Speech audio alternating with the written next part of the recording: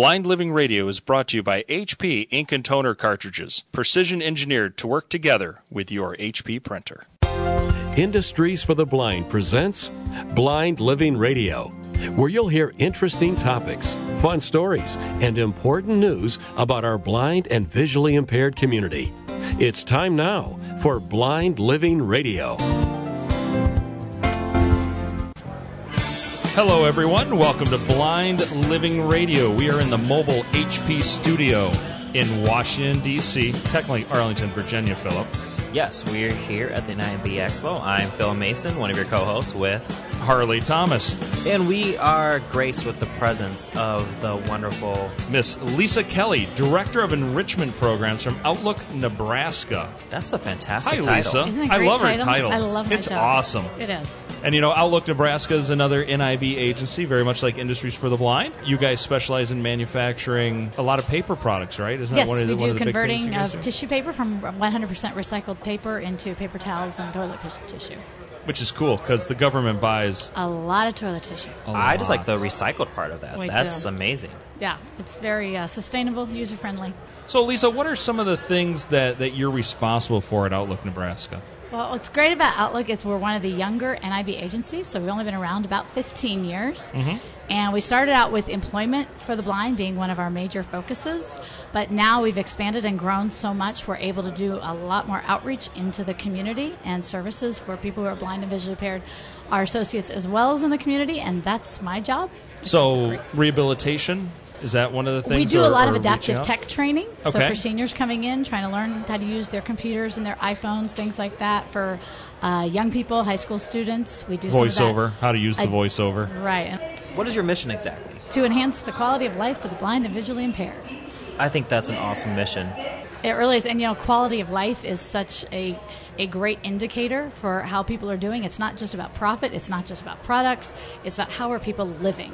And that's really our hope, is to expand that quality of life. And it gives us so much capacity to try different things and do different things. With quality of life, you have the employment side, but you've been working with organizations like the Commission, right?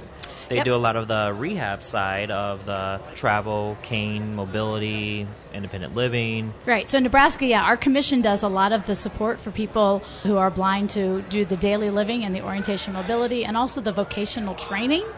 But they would do it on a kind of a shorter term or case-by-case basis where people are placed. Then the best part is that those people have a great opportunity to be hired by your organization. They do. They come into Outlook, Nebraska. And what's fantastic is we have actually so much business that we're doing with the Ability One program. We're actually working 3 shifts a day. That's awesome. Yeah, so we run all day long, all night long, which is really fun. Well, and some of your machines, you've got some pretty big capital investment in a lot of those machines, so being able to run them 3 shifts is very helpful. It helps keep the price down for the federal government also. Your lead customer, right? And you've got to be cost competitive or you wouldn't be in business. Yep. Getting work done is a big part of what we all do, and you've had a partner, eSight, with helping your employees getting work done. That's actually what I'm most excited to share with people today, is about our eSight experience so far. eSight just came to our attention last spring when one of our associates actually brought it to my attention, that the glasses could possibly help them do part of their job that they were not able to do currently. You know, we have CCTVs, which are great for magnifying, and we have Magic on the computer, great software for that, but all of those kind of require adaptation of a machine as opposed to where the person is at and where they need to be. And So it's not mobile. It's not mobile. For the most part. And it's not hands-free. So, Right. you know, we'll have employees who, we have a magnifying glass, so you got to hold that magnifying glass and balance that while you're trying to do the tape measure and 3 or 4 things at once, and just isn't real possible. We actually took a real long, hard look at eSight. We had them come down to Outlook, Nebraska, and we tested over 12 to 15, I think it was 15 employees total, associates, actually got to try on the glasses. And these were associates who had a variety of low vision conditions, but all were considered legally blind.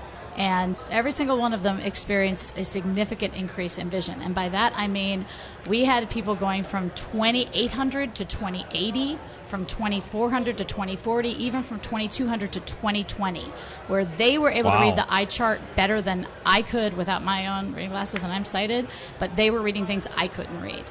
Well, I think another one of the big parts about it is it frees up your hands in its one apparatus. Mm-hmm. I had a chance to play with it earlier. I'm, as many of you guys know, I'm the blind side of Blind Living Radio, and I get to try the goggles on firsthand, and I was amazed. I never knew of another product or any product that can do what eSight does. Yeah, and we're real clear, we don't sell the product, but we wanted to be a place where we could really study their impact. Up until we connected with them, they had been able to sell one pair at a time, but to one user at a time. With us, we were able to provide them with a variety of working conditions and a variety of users with a variety of eye conditions. It's real life situation. I mean, this is it in the field at work with people with a job. We are putting them to the test. We are here with Lisa Kelly from Outlook Nebraska. I'm Harley Thomas. And I'm Phil Mason. We're going to take a quick break. We'll be right back in the HP studio. Are you blind or visually impaired? Are you seeking a job? Well, Industries for the Blind is dedicated to hiring people just like you. Just go to ibmilw.com/careers and find out how you can become part of our wonderful team of blind and visually impaired professionals. That's ibmilw.com/careers. Welcome back to Blind Living Radio. I'm Phil Mason, joined by Harley Thomas. We have Lisa with us from Outlook, Nebraska. Hi, Lisa. How you doing? Thanks for holding on during our quick break. No problem. We take care of the people that help take care of us, make this show possible. We're on iTunes now for podcast download, also at blindlivingradio.com, and we get thousands and thousands of visitors. There was actually a nice LinkedIn posting from somebody I don't know that happened a few weeks ago, and I'm like, wow, that's really cool. People are talking about it on LinkedIn and Facebook. And especially on Facebook, my newsfeed has been drowning. Hey, is this you, Phil? Is this you, Phil? It's great attention, and I'm glad to hear a lot of different people within the blind community who aren't connected through this organization or that organization, but just out there and want to learn more about blind professionals. What's going on? How can blind people find jobs? What can blind people do when they find a job? And before the break, we were talking a little bit about eSight goggles that your organization is using in the manufacturing process on the shop floor. In fact, my hope is really to help connect and promote eSight more with employers, because, we find employers that have no trouble saying, oh, we'll relocate a new employee, and that may cost them several $1,000s just to bring a new employee on board. Right. When they could invest in something like eSight and keep or bring on a blind employee and be extremely successful with them. So it really isn't a reach, I think, for most employers to look at this technology and really consider the impact it can make for a blind employee. That's a very interesting statement. In Milwaukee, we have the Summit 7, where all the different manufacturers outside of NIB come together and talk about some of their biggest issues, and one of those is just retention. Mm-hmm. How do you invest in employees? That's right, and I think you're very correct, Lisa. Employers need to look at it. Even the adaptation of Zoom text or a screen reading software, whichever one people choose, is sometimes seen as a barrier for employers, and it really shouldn't be. It's a very small adaptation for people that are just as good as, and there's no reason not to hire a blind person to do the work. Well, I think especially with the eSight, you're literally, when you put on these glasses, you're literally giving somebody vision that they would otherwise not have. In our tests, like I said, we went from 2800 to 2080 vision with some of our associates, 2600 to 2060. So if you give an employee that kind of a tool, do you think they're going to leave their vision behind at a job to go somewhere else? No way. No way. And it's a sizable investment for an employer, but as you said, there are all these soft costs that are not direct costs that employers need to look at. Mm-hmm. And retention is one of those big ones. The turnover rate is tough. Very low. I mean, the turnover rate's fairly low, at least at Industries for the Blind in our facility. Mm-hmm. Turnover rate's very low among the blind because there are a lot of places where there are not a lot of options for employment. Unless you want to work a low-paying job somewhere. Well, one of the other advantages we found, too, with eSight is that the glasses are actually able to be shared across shifts. So while we as a company invest in one pair, because we run 3 shifts a day, we can actually have 3 different associates use them. So that makes the cost per associate extremely low. Extremely low. For what we would adapt a normal machine for. And so instead of adapting the machine, we're providing the associate with a tool that adapts to their need in any condition anywhere in the facility. And our associates, the things they've been able to do that we didn't expect has really been the neatest finding so far. I had one associate who I really did not think would benefit in any way. His vision was, I would say, closer to 1200. And so we thought, well, maybe he could see some shadows, outlines.